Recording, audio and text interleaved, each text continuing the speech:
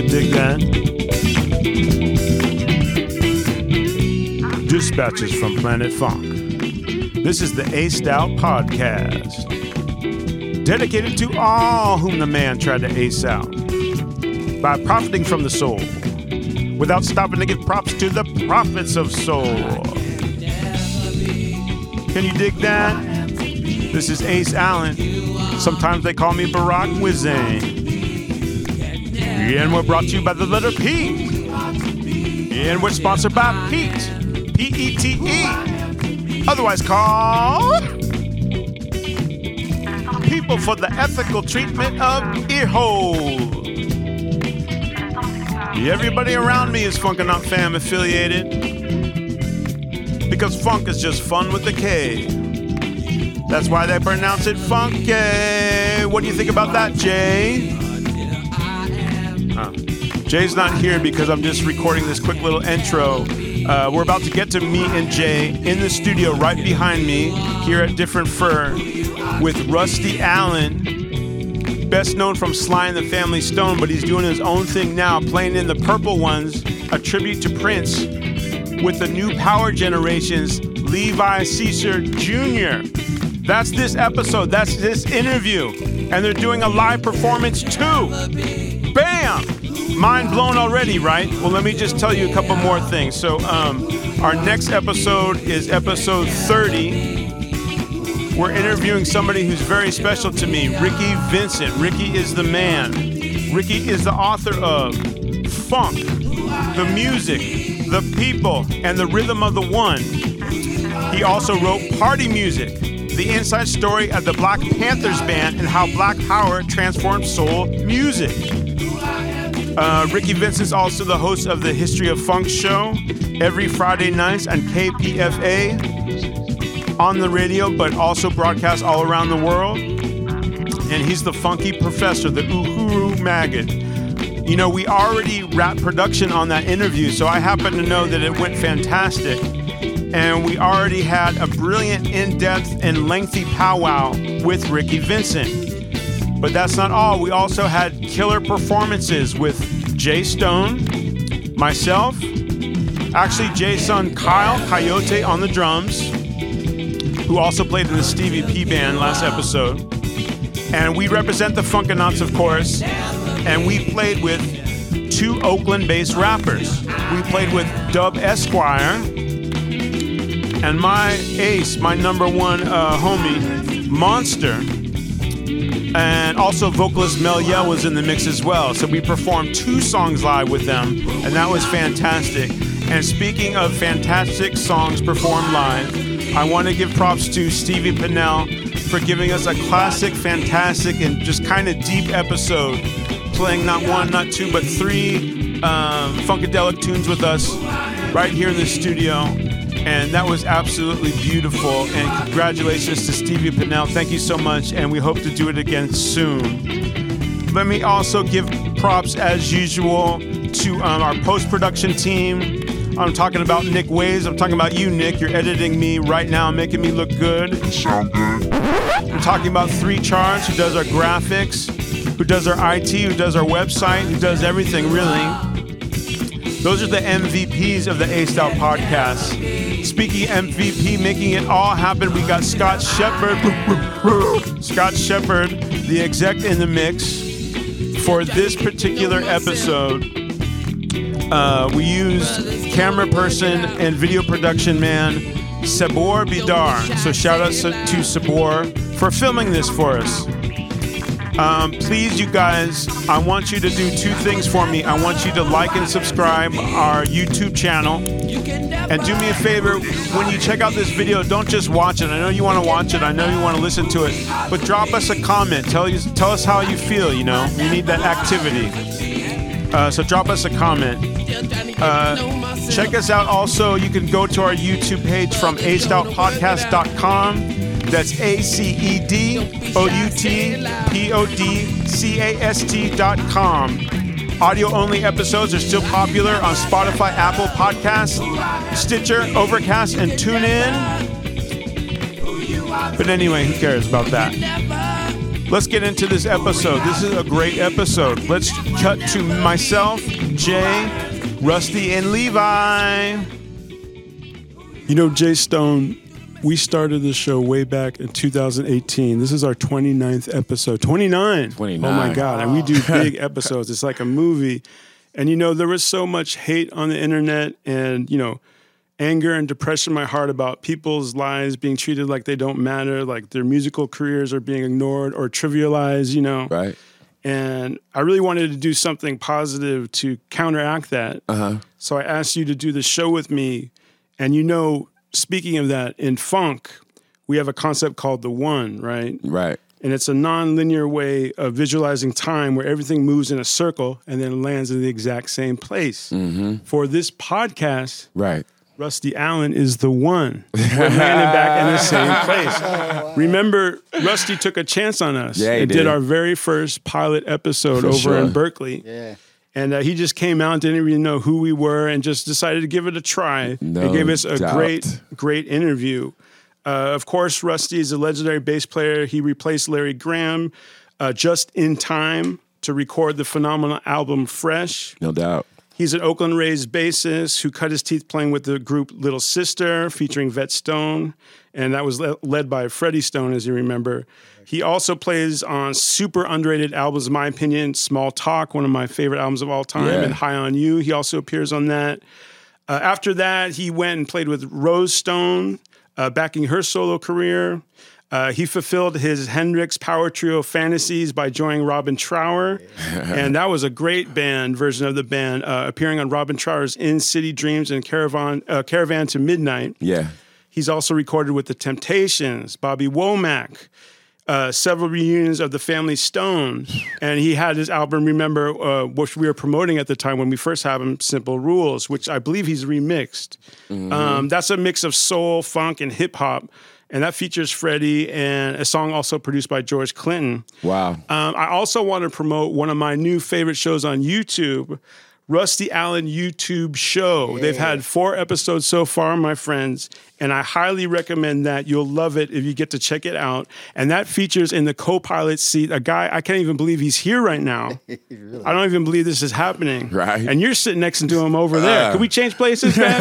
No, this is my man over here. We're the Allen brothers here. You're sitting next to Levi Caesar Jr. Man, come on, man. Welcome to you, my friend. The first time talking to you. Glad to be here. And this is a cat. He started out with Sheila, you know, Sheila E. We interviewed Juan Escovedo earlier this year. Yep, we did. But then he was pulled over to Prince's New Power Generations. And he also leads a group that I saw recently with Scott, the Purple Ones, a tribute to Prince with my man, Rusty Allen. Okay. So these guys are like road dogs now. That's right. And they're a great band, have a great set. I was just complimenting them on the set list. They even playing songs like Ladies Room and Lady Cab Driver in the set, you know. So it was a great show. They're also promoting a single with D.D. Simon, Rusty's single, Gonna Take More. And I'm just so happy to have you both here. Please welcome Rusty Allen and Levi Caesar Jr. Let me just ask you guys first. When did you start doing the group together, the tribute group? How did that pull together? You guys are playing some great gigs. Like, how long have you guys known each other? Oh, quite a while. Quite a while. The way the Prince thing happened was that Levi called me because the bass player they were using had some type of problem. And they needed somebody to come in right away because they had some gigs coming up. And so Levi gave me the music, and he gave me everything. He says, man, you got 8 or 9 days, man, for the first gig. And I'm like, man, I'm telling you, arrangements, man. Serious arrangements and everything. I was like, okay. And so I studied and did my first gig with him at Dan's Bar, I think in Walnut Creek a few years back. And Levi said, man, I love you. So, yeah, that's how we got started. You guys are a great team, and I love checking you out.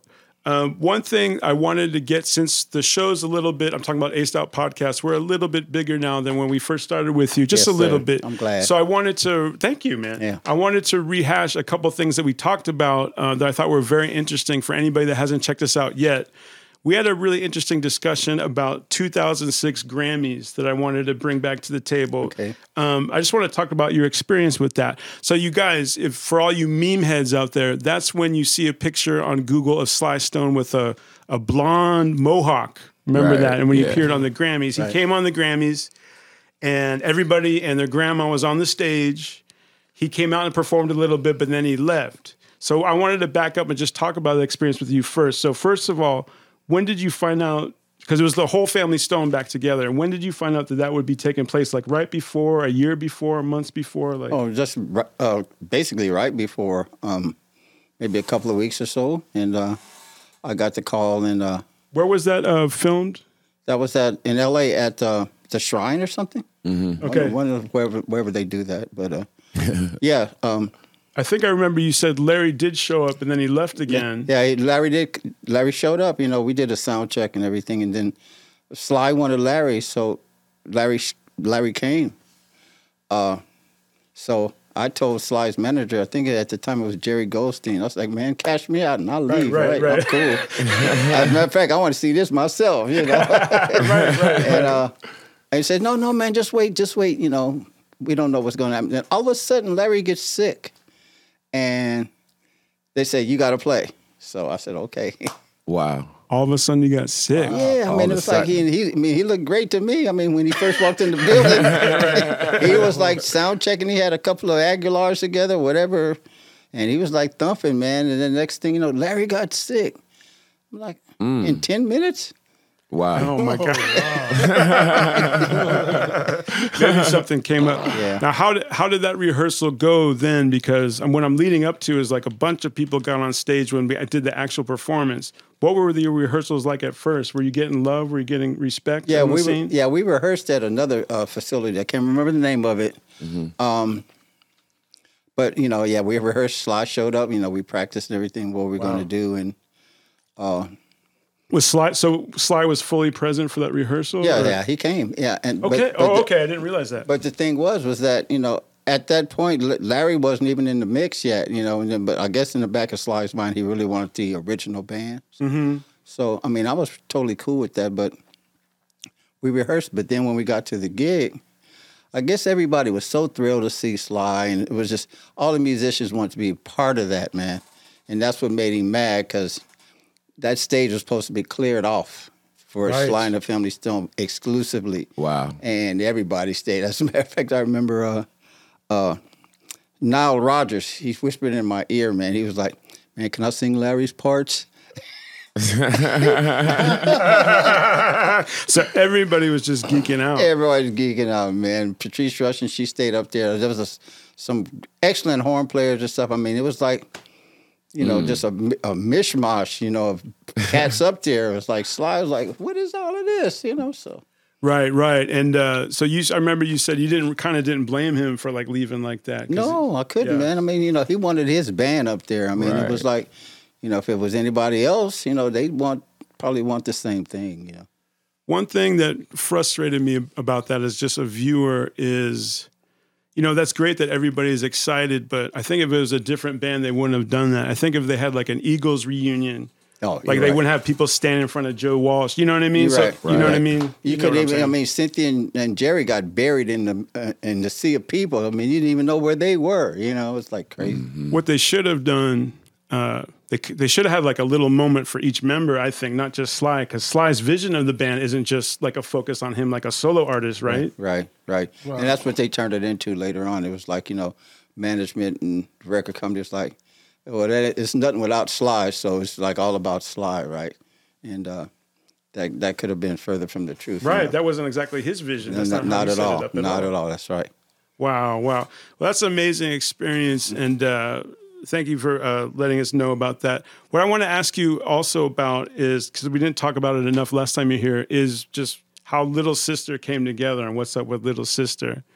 And I know you got like kind of a version of that tune that we're going to be doing later. You're the one, I'm the one, you know, Little Sister. Right. By the way, you guys, Little Sister is a group, I believe, did Freddie put that group together originally? No, Sly put it together originally. Oh, okay. But Freddie ended up kind of like taking it under his wing and making sure that, you know, they were rehearsed and the production was good. Got you. I saw you guys on one of the YouTube shows when you and Levi were talking.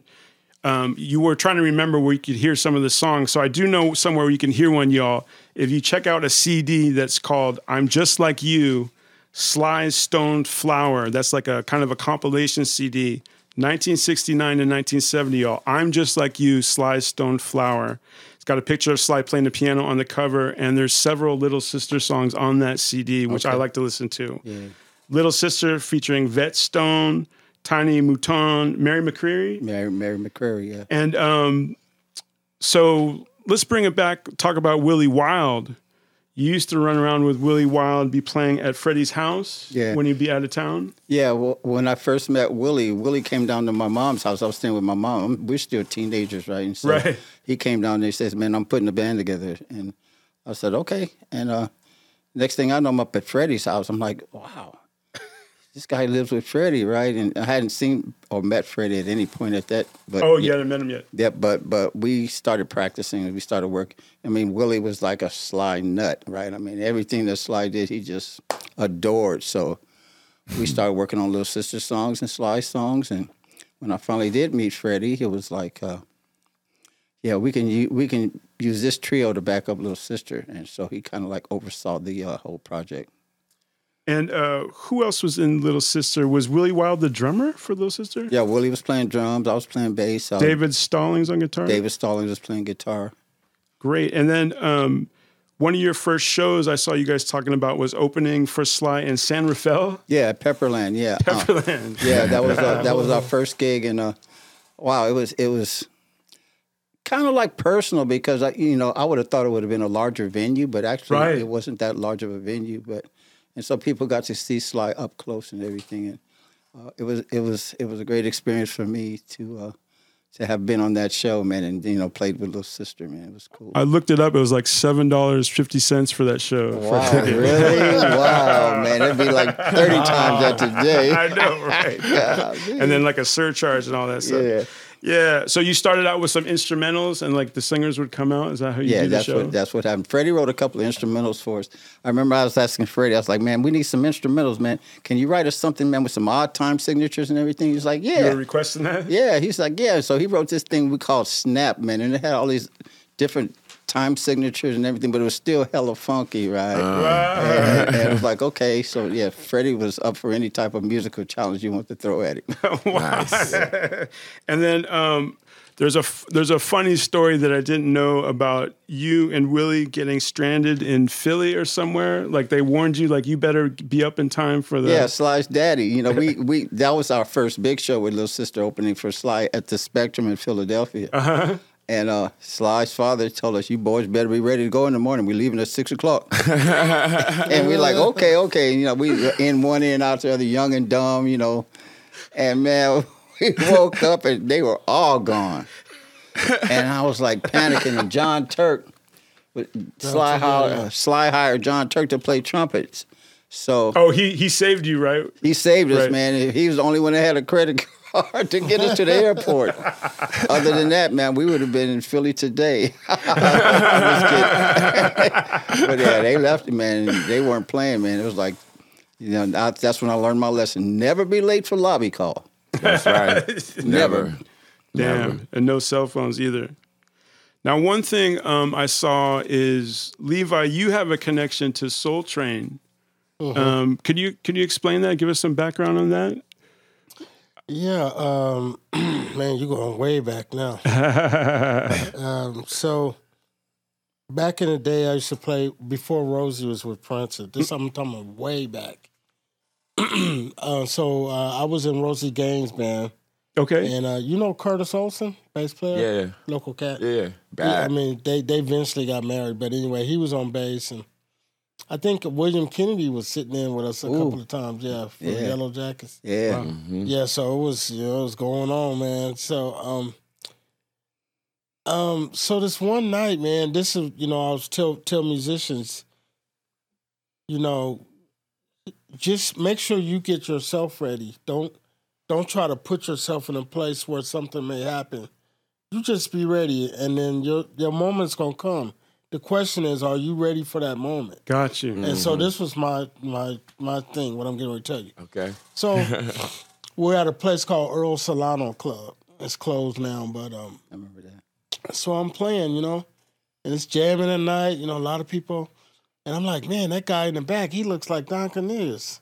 And I'm like, yeah, but why would he be here, Right. So night goes on, it's getting later and later, people starting to thin out. I'm like, I swear that's him. And now everybody's gone. They washing dishes and stuff. He's still there, and I got a good look at him. I'm like, that's Don Cornelius. So I go over and I say, hey, you Don Cornelius? He said, yeah. I said, man, what in the hell are you doing here? Yeah. He says, well, I came to see you. I said, really? Say what? Wow. He said, really? He said, well, no, don't get me wrong. He said, I have some business in San Francisco, but I'm putting a band together. And I heard about you from a few people in the Bay Area, so I thought I'd come by to see if you could play. Come unannounced. Whoa. Yeah. And I said, well, I hope I passed. He said, no, you passed, And what did that lead to? Well, so he said, once you get your gear down, then let's talk. So, a lot of people don't know that Don was a producer, not just for television and stuff, but, with music. And he writes songs. And wrote songs? Yeah. I didn't know that. You know the artist O'Brien? Yeah, I remember him. Yeah. Don wrote a lot of those songs. Wow. Yeah. Niceness. Yeah. Gotcha. And so the band he put together was me, and there's a bass player named Melvin Davis. Remember? Uh-huh. Yeah, Melvin. He played with Lee Ritenour, all the cats now. He's bad, man. Yeah. So at the time, though, Don's like, I'm putting a band together, and I want you to be in it, and you have to come up to L.A., and I want you guys to do two things. You're going to play for O'Brien. You remember O'Brien, Love Like, Gigolo, that guy? You guys play for him. You be his backing man, but then I want to do a record on you guys, too, as well. So that's how I got connected with Don. Wow. And so, when you connected with Don, that's TV and... Yeah. So I was like, whoa, I mean, that's a big scoop of ice cream right there. Yeah. That's TV So and that's radio. So that's the short story of how that happened. And then how you have to have some presence of mind, like you said, like when that moment comes. So like, I know you were excited, but did you feel you could handle it at the time? Or did you feel overwhelmed? Or were you like, I got this? Or how did you feel? No, I didn't. That's what I'm saying. I didn't feel overwhelmed. I just knew, and I'm sure Rusty thought the same. When we were young, man, we just loved music and we loved practicing and playing. It wasn't about, am I going to make it one day? Not am I going to be famous and all the smoke and lights? Oh, okay. I wasn't thinking like that. I just knew that I wanted to play. I didn't even know you even got paid for playing. That's how innocent I was about it. Right. When I got my first check, I'm like, what's this? Yeah, Which way did he go, George? I'm like, we get paid for this? Right. Because I love it, That's beautiful, Yeah, man. I remember I got paid $20 for a gig. I thought I made a ton of money. Yeah, because it's something you love to do. I'm like, I was just having fun, Yeah. Right. So when I saw him there, I was pretty calm because, playing was like taking a glass of water. Yeah. Right. You Just play all the natural. time. It's just natural. So I just said, well, because I didn't know it was him. But I said, well, just in case it's him, let me just put my best foot forward. Right. Yeah. And normally your best foot forward is forward all the time. When you're young like that and full of fire, man, it's like you got to let that fire out, man. Right. Yeah. It don't matter if it's 10 people in the house or 10,000. It's like, man, I got to do this. Yeah. You got to do it. And so the level is always up. No, it doesn't matter if it's 10 or 10,000. I like how you said that. And I know it was a pivotal moment in your life when you were on Soul Train for the first time, right? Yeah. Going on there with Sly. What was that, 74? And what they usually did, I know, is they would be lip syncing. But you guys played live, right? Yes, absolutely. Sly was the first one to pull that off, as far as I know. Was he must, I imagine he was the one that stipulated that? I guess so. And I mean, it's like normally, if you think about it, Don would introduce a band, and they're like standing in place already. He like points to them. We came up through the crowd and went to the Right, stage. you came through the crowd. Your boy, Lorden, what was it, Billy Lorden on Bill drums, Lorden, right? yeah. He was on the stage. And Rose and Vet. Rose and Vet were on there too, and kind of got a vamp going. Yeah. Then you guys, how did you feel coming through the crowd, the people? I was just full of energy. I mean, I wasn't seeing nothing really. I was just like, Tunnel get to the vision. stage, man, go, you know. What was the preparation like for that show? I have notes that like you were woodshedding like big time, like bring your lunch. Yeah. Sly rehearsed this very well. We were at SIR on Santa Monica, and he rehearsed this hard. He was like, he wasn't playing. Right. I saw like maybe he even got mad a couple times. Like, come on. Yeah, stuff's not happening at the level that it should be happening. He'll voice his opinion about it. But yeah, he rehearsed this well. We were like ready for that show. Wow, man. So that actually makes me think. So as a band leader, how do you think he rated as far as just getting like the musicians to focus and stuff? Like what would be his like method? To pick the right guys. That's it. Okay, got you. Yeah. So pick the like kind of cast the right people, almost like casting a movie. Yeah, cast the right people. It's brilliant. That's brilliant. So that, I mean, your family must have been like over the moon for you. Everybody must have been congratulating you. Yeah, it was really cool. And my mom was say, make your mama happy, daddy like it like that, papa like that. Thankful and thoughtful, man. Yeah. And my mom used to call me. I had two brothers and two sisters, and my mom would tell me that I was the adventurous one, and I was, man. I'd get on a bus at 12 years old and ride all the way downtown Oakland, and there would be those bands down there playing in those lofts and stuff, and I'd just be like, you hang out outside, right? Yeah, man, midnight and stuff, and ride the bus back home, and wow, fearless, man, yeah. Oh my God, yeah. You didn't care because you just wanted to hear that, right? Yeah, I had to hear it. One thing. Speaking of Sly as a band leader, one thing that I caught that you said one time, Levi, is you said if Prince, I'm jumping ahead to Prince, if Prince saw something, you guys would be looking at something like everybody in the band, and you saw it this way, and then you said Prince would see it a totally different way. Could you explain that, or give me an example? Like he would size something up differently, in other words, than the rest of the band would. Like how would that manifest itself?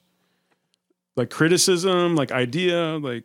Well, Prince is he's just a walking computer too, A walking computer, but a very cool computer though, vibey. And so as soon as he comes into any atmosphere, he's like, you can hear the little computer sounds, and he's observing how you talk and what you're talking about, who can really play, who really can't. Got you. He's clocking all that. Because he's thinking like, if I was to sit in, would that be cool? God, okay. Because if I can't hear myself in front of that, I'm not going up there. Yeah.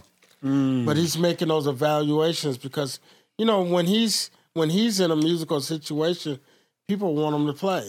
Yeah. That's the next question. Right. Go play. And Prince, I ain't getting up in front of them cats. If the band is tight and it's funky, he'll be the first one up there. Yeah. Okay. So he's always absorbing and evaluating things. I call Prince the great editor. The great editor. Interesting. Yeah. Yeah.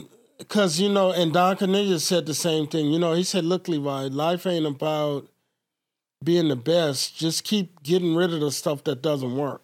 I love that. Keep getting rid of the stuff that doesn't work. And you're right, that's editing. What's left is what works. That's the good stuff. Mm-hmm. And that's what Prince was doing. Wow. So you're soaking that up. But you started in Sheila E.'s band, right? And as a bass player?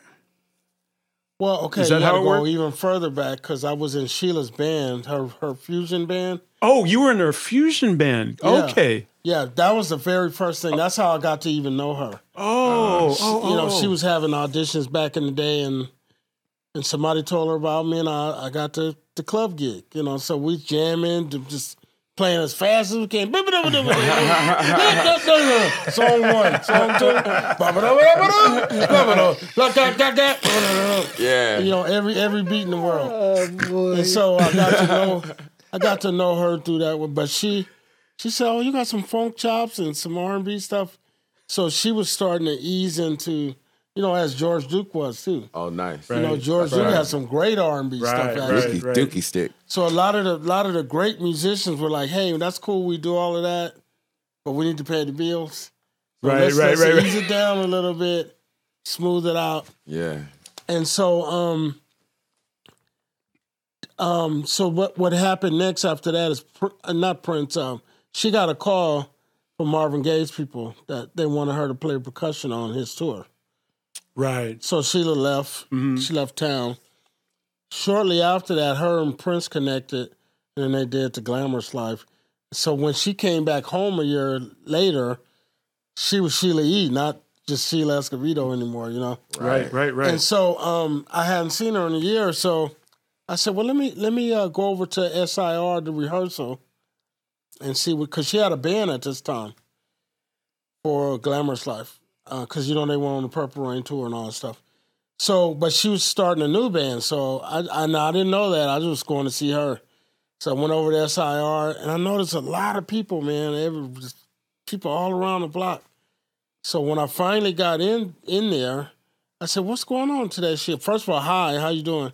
What's going on? "Oh, I'm having auditions today." I said, "Oh, really? Oh, I just came to say hi, but can I hang out with you?" She said, "Yeah." So we sat there, and I listened to maybe 20 people audition that day. Oh, okay. And she wasn't happy with what she was getting. Mm. Really? And it was for bass player. Mm-hmm. And so she says, "I heard you play a little bit of bass." She said, I ain't getting what I want anyway, so why don't you audition? Mm. And I said, I don't know. She said, just go and audition.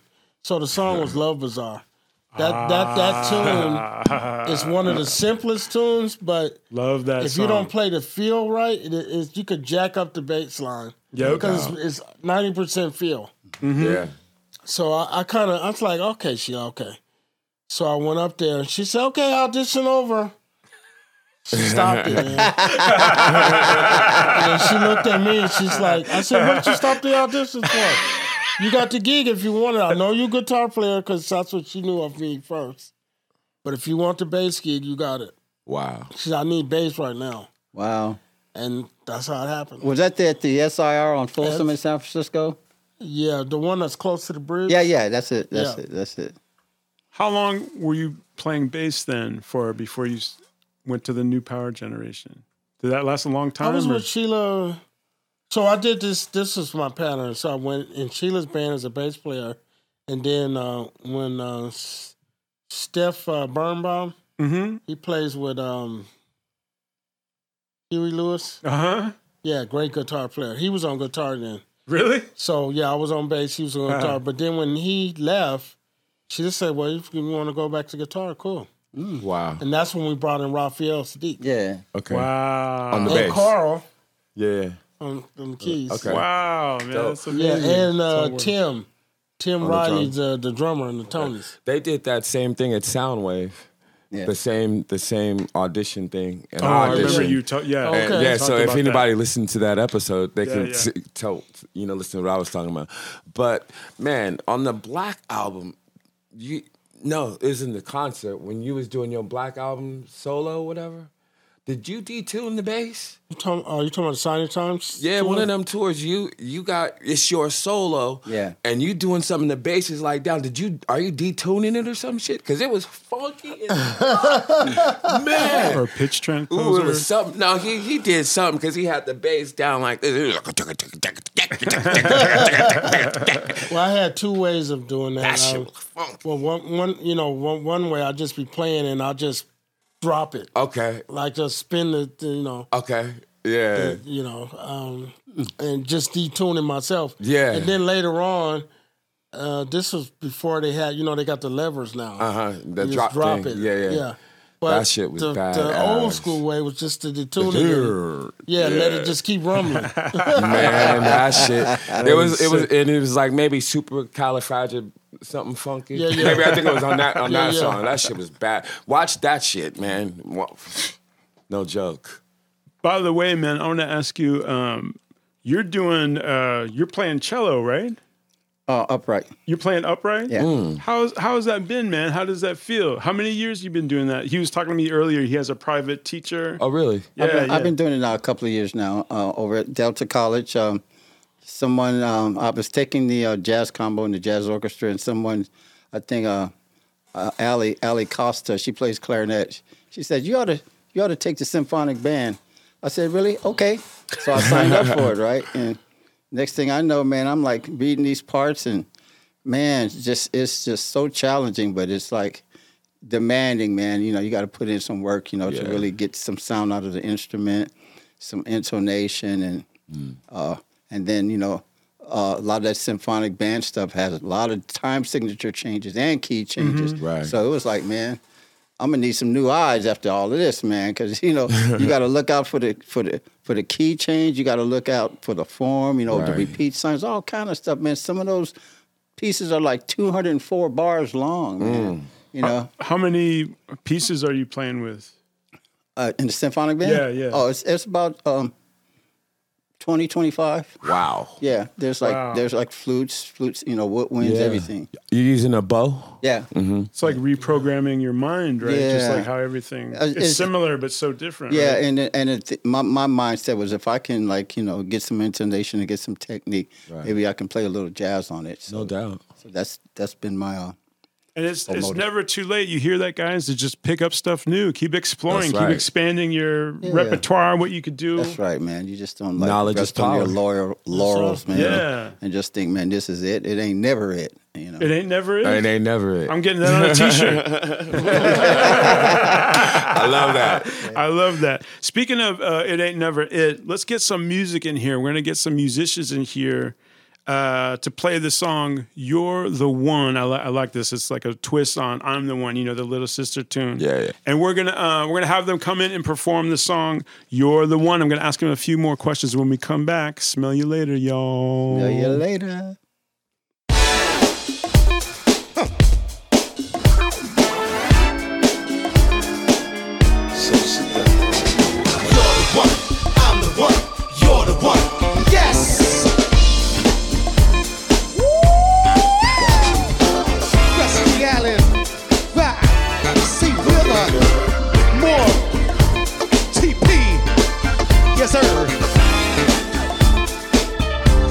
Just on the front. Get it all the controls on me. Been watching you before you knew it. You're the one.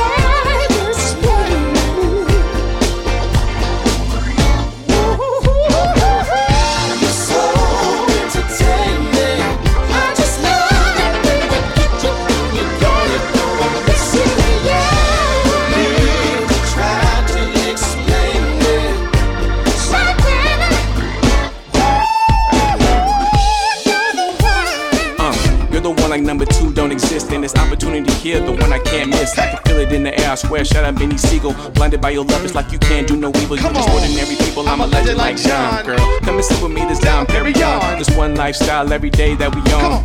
Real talk, I ain't never been no con artist. With anything I drop, come the hardest. You chose to mess with me, I knew you was the smartest. Cupid cocked back and he clearly hit his target. Don't mention finish lines, we just getting started. You the one, there you go. Said it twice, so you already know. I ain't even gotta say that you go. Cause every time you come around, precipitate snow. I just love everything about you, clean it down and crazy.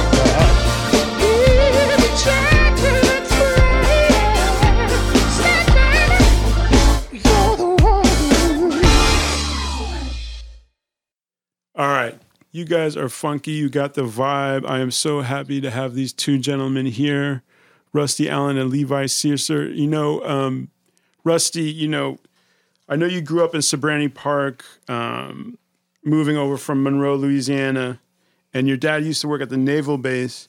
When did you start playing bass? You played it as a really young man, right? Well, yeah, I was playing guitar around 12, 13 years old. Oh, guitar, okay. But I kind of like got into the guitar, but you know, we needed a bass player with my little friend, so I would just play the first 4 strings. I didn't even know a bass existed yet, right, you right. know. And then until some years later, I found out that there's a such thing as a bass for the low notes. Okay, Mom, can you get me a bass? And you got your first one was a St. George, like a Fender copy? Yeah, she bought me a St. George bass and a Good old St. moms. George bass piggyback. The old piggyback basement amps, you know, like the Fenders, but it was a St. George. Yeah. Good old Just a Sears. notch above. And I remember you told us, you were speaking before, but you take that on the bus with you, right? Man, For I wanted to rehearsals? play, man. Wasn't nothing going to stop me from playing, man. And I had some friends in West Oakland, you know, Greg Crockett and Mickey Greg, Dure and all them. Yeah, I used to catch a bus and put all that stuff on the bus and carry it down the street to West God. Oakland. Yeah. Dedication.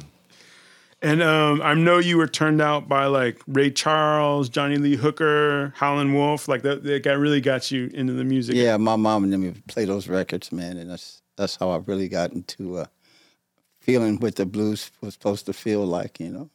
Yeah, man. And I know you really got a feel when you saw James Brown at the Oakland Auditorium too. Yes, indeed, right? man. I got to see that stuff close and up front, man. It's like talking about intensity and power, man, and just you know, excellence, man. You know, I mean, execution. You know, James didn't play either, man. Just like you got to come up here and just let him have it, man. And he did it, you know. Right. So that was great, man, to be able to experience that stuff at a young age, you know. I have a book on James Brown. It's called Kill Him and Leave, you know. Oh, really? yeah. Just do the show and just get off the stage. Kill you know? him and leave. That makes sense.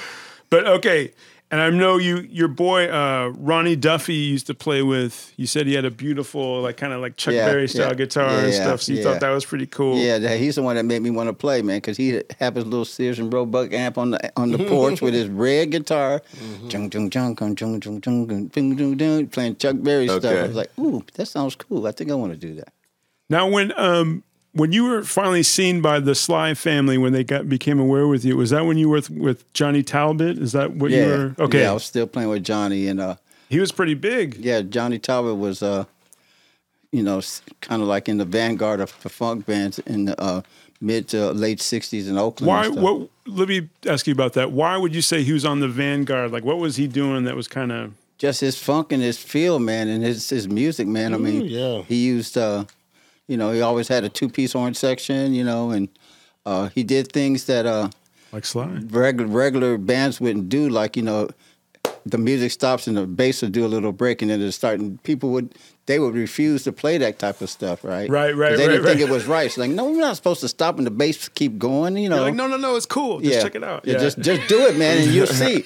And man, there's a song called "Do What You Want to Do," man, and it's like it does exactly that. But Johnny was in the forefront, him and the Whispers and Johnny and all the them. Whispers too. Yeah, they were all like, you know, happening at the time. And Johnny Hartzman, that's what I was thinking of. And Faye Carroll and all those, man. I got to play with all those people. Beautiful. Why didn't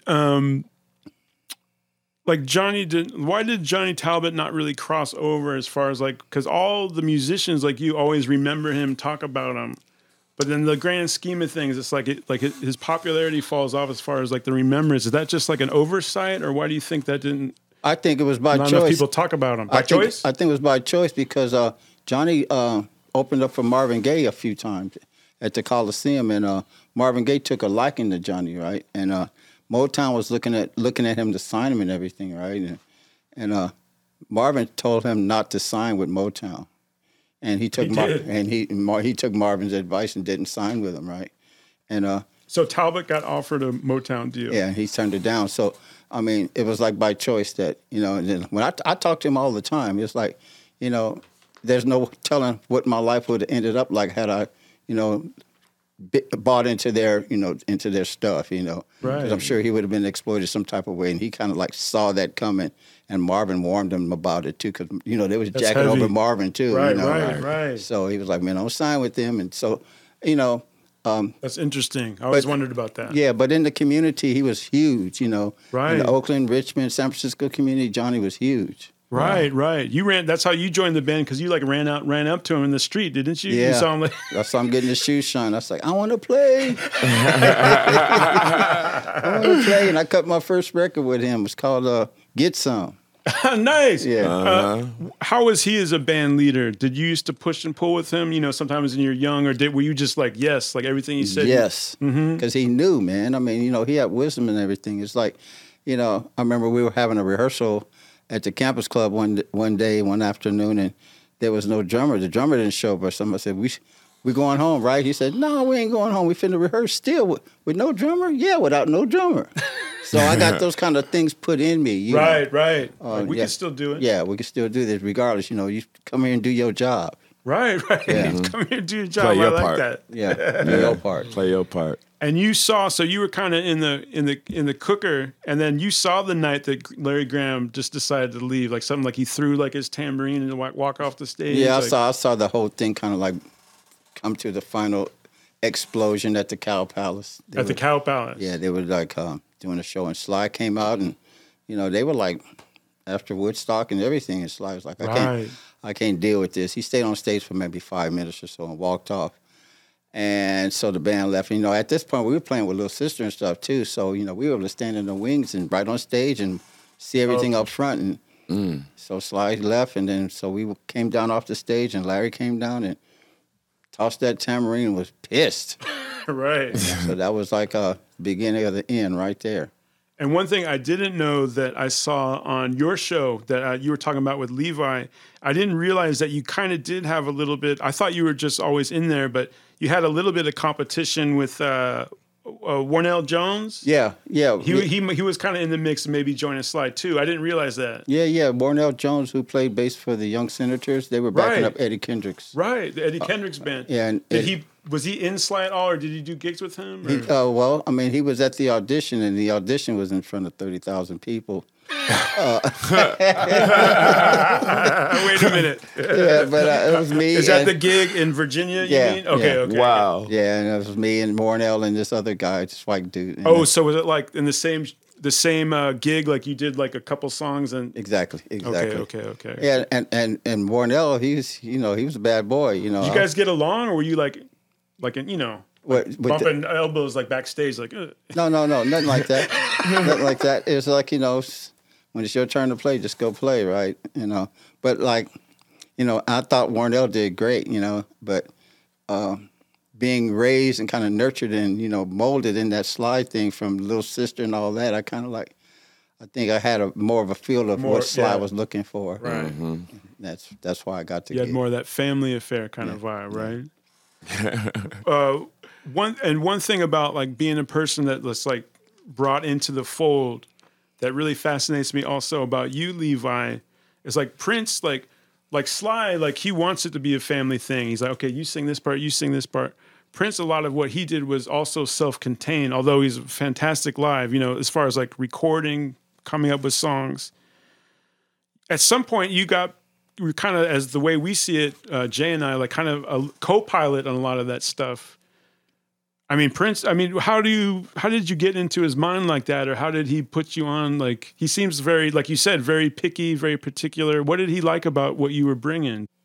I never tried to change Prince's sound. Sometimes, you know, because Prince was around a lot of incredible musicians. Right. But sometimes, you know, when people come in, they go, I want to now do this. that I'm in, Yeah. you should be doing this. Right. Yeah. You know, and I actually got asked this questions a lot of times.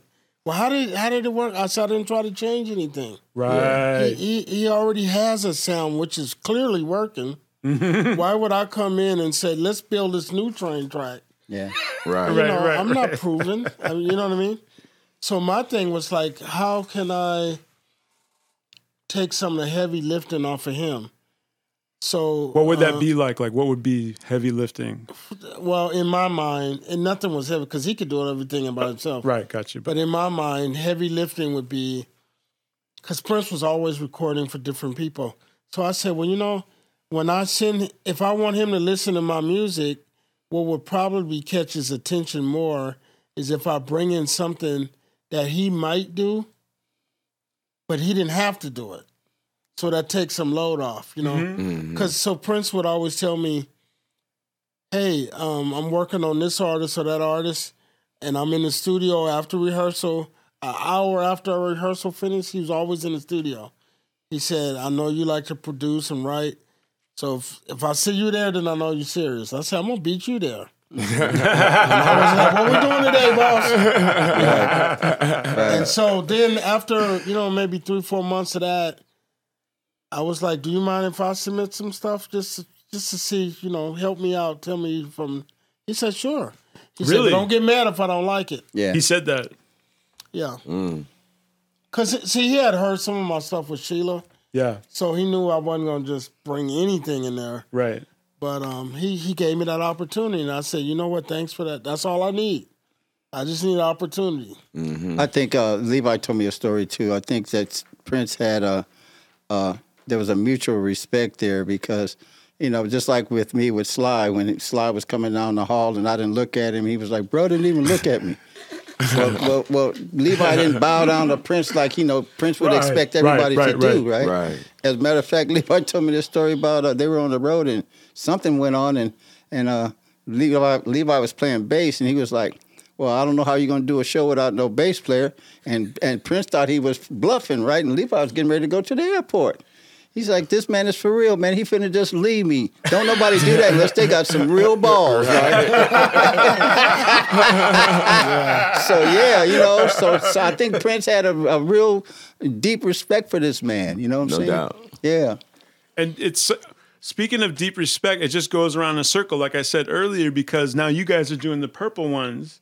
When I know Prince is fully inspired by Sly. Yeah. You know what I mean? And now it's like you're giving it back. Yeah. It's such a beautiful thing. It's just one circle. Yeah, it's just one circle, man. One more thing I was wondering about as far as like Prince is how would the band respond to different eras? Because Sly has his sound, but Prince, it seems like every time you do a new album, like, you know, Sign of the Times, now it's Love Sexy, Graffiti Bitch, it's like a whole concept, which is a little like different than what he put out last time.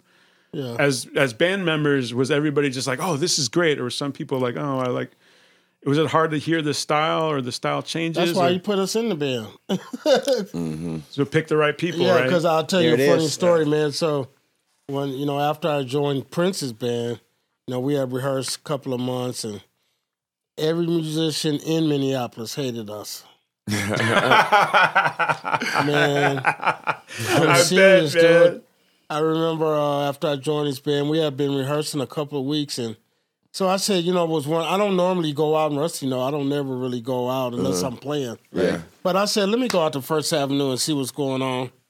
And it was the weirdest experience because I thought I saw 3 Jesse Johnsons and 3 Princes, 3 Mark Browns, about 10 Vanity Sixes. Wow. You know, everybody was in full, like it was Full Halloween, effect. bro. Okay. I'm like, what the hell is going on? So I'm sitting at the table, but they're all talking. So these 3 brothers was at the bar. They were like, man, who is this Levi Cat?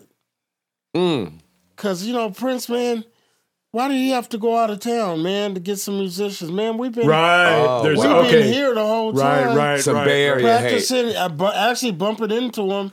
Like, give me a shot, Prince. And he done went all the way to the other side and brought these cats in. Man, I don't know. Bay Area's got that secret. It's that water. So I was like, I better get out of here. So I left, but maybe 3 weeks later, we actually Prince premiered the band at the First Avenue, and I'm like, boy, here we go. Wow. You know, but anyway, we kicked ass. How did you feel before that show? Bet. Like, it must have been. I wasn't nervous. Right. I mean, I knew the funk was there. Yeah. And we brought a Bay Area sound. No doubt to Minneapolis. Yeah, That's yeah. heavy duty. And so I'm going to get to what we're bringing full circle. Yeah. So, man, we was on fire that night. So Prince was on stage, and, you know, he was in his James Brown mode. He's like, if it ain't from Minneapolis, it ain't shit. And I'm looking around. I'm looking at Miko. I'm like, where you from? Oakland. Bonnie, where you from? Sheila, where you from? What you talking about, Minneapolis? It's Oakland up in here. You know? And I used to throw that in his face all the time. No doubt. Because to tie into the Sly thing, he was very fascinated with Sly. Right. I say, Prince, man, my mother went to church with Sly. Ooh. What? I said, yeah, Geeked man. off that, huh? I said, Prince, don't get me wrong. Like, you're incredible to me. I was wondering, though, when I first heard about you, how did you get our sound in Minneapolis? Because Minneapolis from California looked boring to me. Mm-hmm. And I'm like, Right. where you getting this kind of fire that you got in the land of snow? Right. You know what I mean? Fire from snow. Right. I'm like, oh, man. And he said, your mother went to church. I said, yeah, man. So everything we playing is kind of like, that's backyard talk to us. You know, that's how we do it. Right. Yep. Right. Yeah. No And doubt. if you look at a lot of musicians that, half of them was from Cali. All of them. Right. Wow. He Yeah, even that's true. He tried to be Sly himself one time. I saw him on Good Morning America. He had half of Sly's band up there. Yeah. And then he was and I'm like, you supposed to be Sly? Right. And he had a couple of the horns. Yeah. No doubt. And, man, I was like, Larry was there. I'm like, For sure. dang. Yeah. Was there anything, speaking of that, this is making me think, when you were doing the Fresh sessions, right? How did you feel? Was it that like tense? Because it's like, it's a different rhythm section.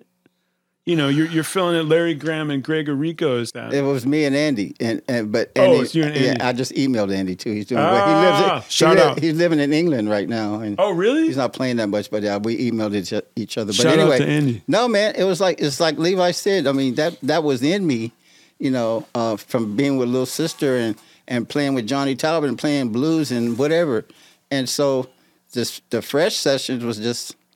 You know, Sly gave me an idea, and I said, okay. And he started the tape, and I just played. And I think I punched in one time. Ooh, wow. And then when you recorded that, would you do? I think you said you just do very few takes.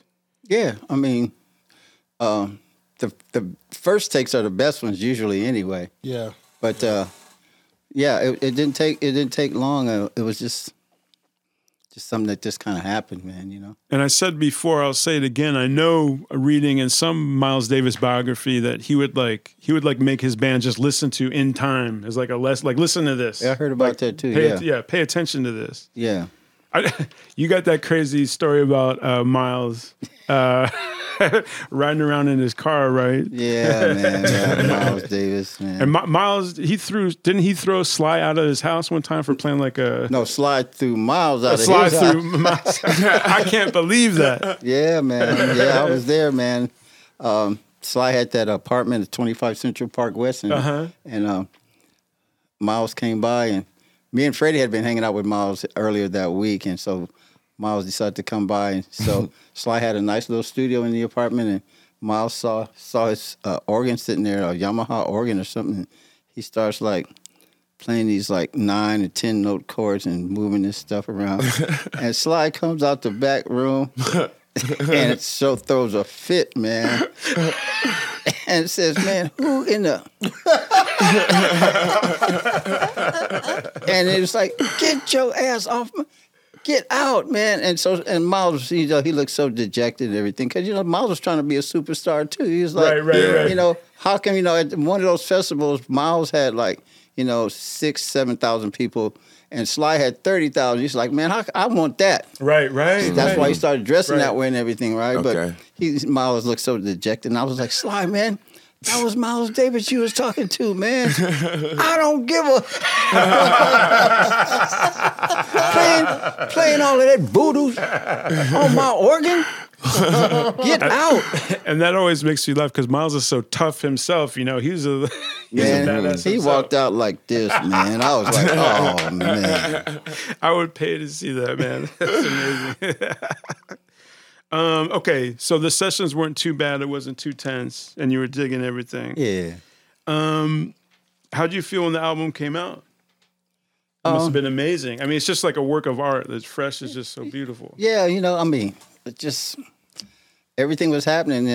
I like to think that everything was divinely ordained, man, because from the time I left Serenity Park and played with Johnny and went to Little Sister and then went to Sly and all the other stuff that came after that, even it's just like it didn't really shock me. I mean, even my brother told me, man, you don't know how significant what you did in the music business was, and I really still don't. Mm-hmm. I mean, because I don't look at it that way. Right. Plus, you're still in it. You're still active. Yeah, and so I'm just a player, man.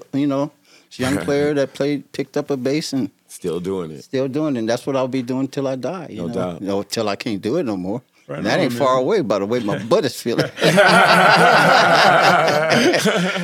right on, man. And thank you guys for coming out. It's so great talking to you. I just want to ask you a couple last things before we go.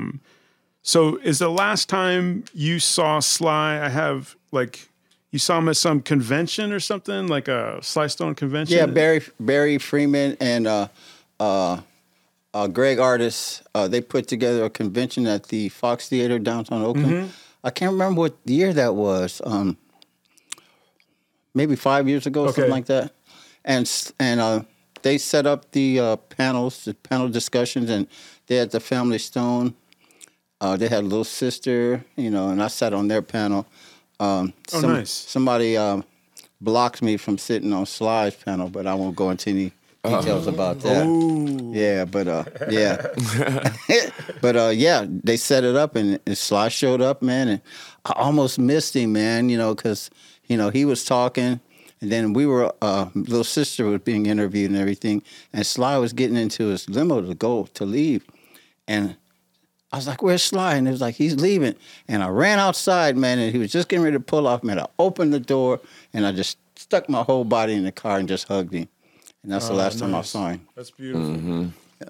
What made you guys decide to start doing the YouTube show together? I love the shows you do, having a conversation about this little anecdote here and there. What made you decide to start doing that? Well, it was actually a brainstorm of my manager, Barry Freeman. Crit. He was like, "Yeah, we need to, try to reach a fan base and try to develop a fan base, and this is one of the ways you can do it." And I said, "Okay, whatever you say." So, I wanted Levi with me. Levi brought me into the Purple Ones, and he's been doing a lot of stuff, man. A lot of stuff behind the scenes that people don't even know about, and don't ask for nothing, man. So, and even with this, man, it's like he don't have to do that, but we just went ahead and done it, and we're having some success. We have a lot more episodes to shoot, and we're just going to continue and try to build a fan base in the hopes of developing a large enough fan base to go out and do some shows. Mm-hmm. That's so wonderful, man. It's great to see you guys as Road Dogs together. Do you remember what were you doing when Prince passed away? Like what were you doing? Do you remember what was going on and what that was like when you found out? Yeah, I was going down San Pablo. And I was headed to the post office. Beautiful day. Mm-hmm. I don't know what it is with beautiful days and tragedies. 9/11 was like that. Right. Yeah. I remember. I was in Minnesota, and the sky was so clear that day, and even in New York, it was clear. And I'm like, this happening? You would think it'd be on a cloudy day, beautiful day. Tragedy. And so I got the news, because people, once it hit the wire, Spread like But fire. now I had got a call an hour earlier from the coroner's office. What? An hour earlier? What do you mean? What happened? Yeah, because they knew they were trying to reach people that they thought was close to Prince, and they say, Levi, look, that because when it was first presented, there was some incident at Paisley Park. Nobody knew what was going on, Right. but somebody had died at Paisley Park. I wasn't thinking Prince. I'm like, Right. It's some crazy fan that got up in there, Got you, right. was doing something crazy. So that was the first thing I heard. But then somebody called me from the coroner's office and said, "Hey, man, that was Prince." And I'm like, no, Wow, so and I still registered. wasn't believing it. I'm Right. like, nah, they still. But then when they went on the wire with it worldwide, I was like, Wow. Wow. Wow. so I pulled over, man, and I was just like, first person I called was Sheila. I wasn't able to reach her Wow. because she was the reason I knew him. Right, of course. So I wanted to connect with her and just tell her, man. But the wind was knocked out of me, man. I Because bet. Prince was like, I don't want to put him on a God level, but he kind of got that godish type of thing. He's God-ish, right? Goddess. Yeah, if he came in here right now, it would smell like vanilla. right. And then all of a sudden everything would just get bright. Yeah. Rose Horror around petals, him and everything. rose petals would appear everywhere, and a bunch of helpers. You want some water? You Wow. want Wow. a rope? Yeah. Wow. You hungry? That's some grapes? That's how it is. Like coming to America for real. Like us. Yeah. But I mean, he had it like that, Yeah. Wow. And, How soon after did you decide to do the tribute? that was about 3 or 4 months. Cause I was messed up, man. Like, Oh, just 3 or 4 months. no. Before I would play, Yeah. yeah. Well, I meant like to do the purple ones to like give him the tribute. Give Yeah, him the that's what I'm tribute. talking about. Yeah. Yeah, Oh yeah, wow. yeah. So not that long. Yeah, because like I said earlier, I never go out and hang out. That's like Right. going back to the office to me. Right. I never did that. I'm in the studio, Yep. I see you at the next show. Right. But anyway, Morty, who's the one who put the purple ones together, he had been trying to reach me for 4 or 5 years, not because of Prince died. He wanted to, he's like, oh man, you live in California, we need to do something. And so we finally got connected, and I said, you know what? I haven't been out, and I think it'll help my grieving a little bit if I go out and be with the fans Yeah. and then go play. And I didn't know what to That's expect, man, because Right. I just felt like, man, who wants to hear Prince music if he ain't here? Right. But I was shocked because when I talked to the fans, they were like, that's why we want to hear it. He ain't here. Right. And a lot of people never saw a live Prince concert. They listened to the records, but they never got a chance to feel the energy of, on loudspeakers, Yeah. the crowd's energy. It's like you can watch a movie at home, but it's a little different in the cinema. Yeah. Yep. So that's all we try to do. Ain't nobody trying to imitate Prince. Right. It's only one Yeah, I of didn't- him. right, Can't right. do it. All right. Can't do it. Can't So be we done. just try to, put as much spirit in there as we can. And it makes me feel good to be able to do that. I mean, I always say in the show, I say, Prince here with us. He listening? Yeah. Most definitely. He here now. Yeah, he here now. Yeah. I talk to him a couple of times a week. Yeah. Oh man. We be, Okay. Likewise. Seriously, man. Right, got you. Yeah, yeah. Likewise. Yeah, yeah. Got you. Right on, man. Wow, So, man, that's so I hope that beautiful. answers your question, yeah. Fully. That fully Yeah. answers my question. And you guys, you mean so much to me. Can we ever do we have a recording of Wagtail, by the way? Can we get it? I Any don't tapes? think so. Oh man. What I wanted to just say to you, Rusty, is thank you so much for helping launch Aced Out Podcast, launching our show. Thank both of you, gentlemen, for sharing your lives with us. Also, you guys check out episode 10 of Aced Out Podcast. That's our tribute to Willie Wild, on which Rusty also takes part and participates with. I co-hosted that with Chocolate. You guys have made it really special. It's an honor to work with you, honor to talk with you. Thank you for giving us your time. giving your butts a little bit of soreness with these chairs. I know you're ready to wrap up the interview. And it's just an honor to have you here. And, thank you so much. I'm going to be seeing the purple one soon again. Okay. And have a safe flight. I know you're going to do your new Power Generation show. You guys check out Rusty's YouTube show. He's got music. He remixed Simple Rules. Check this man out. He is happening. He's still hot and he's still working. He has a great sound, great tone. Thank you so much for coming here. I know we had some false starts. It's so great to have this episode again. But been wanting to have you back on for years. My blessing, my pleasure, bro. Right on, Trust you me when I guys. say that. Likewise. Yes. What are you going to do the rest of the day? What else are you going to do today? You just going to go back home? I got to go over and pack. Go home and Because pack. I ain't put one pair of drawers in. Okay? I'm going to keep it real. So I got to go do that. All right, we'll let you get packing, and hope to see you guys again soon. So thank you for coming out. Thank you so much. All right. All right. Yes, brother. All right. All right. Check out next episode. You guys, we're going to interview the funky professor Uhuru Maggot. Ricky Vincent wrote the funk book. We're going to talk to him next, y'all. Rick. Smell you later. Later. Yeah, lies he turning and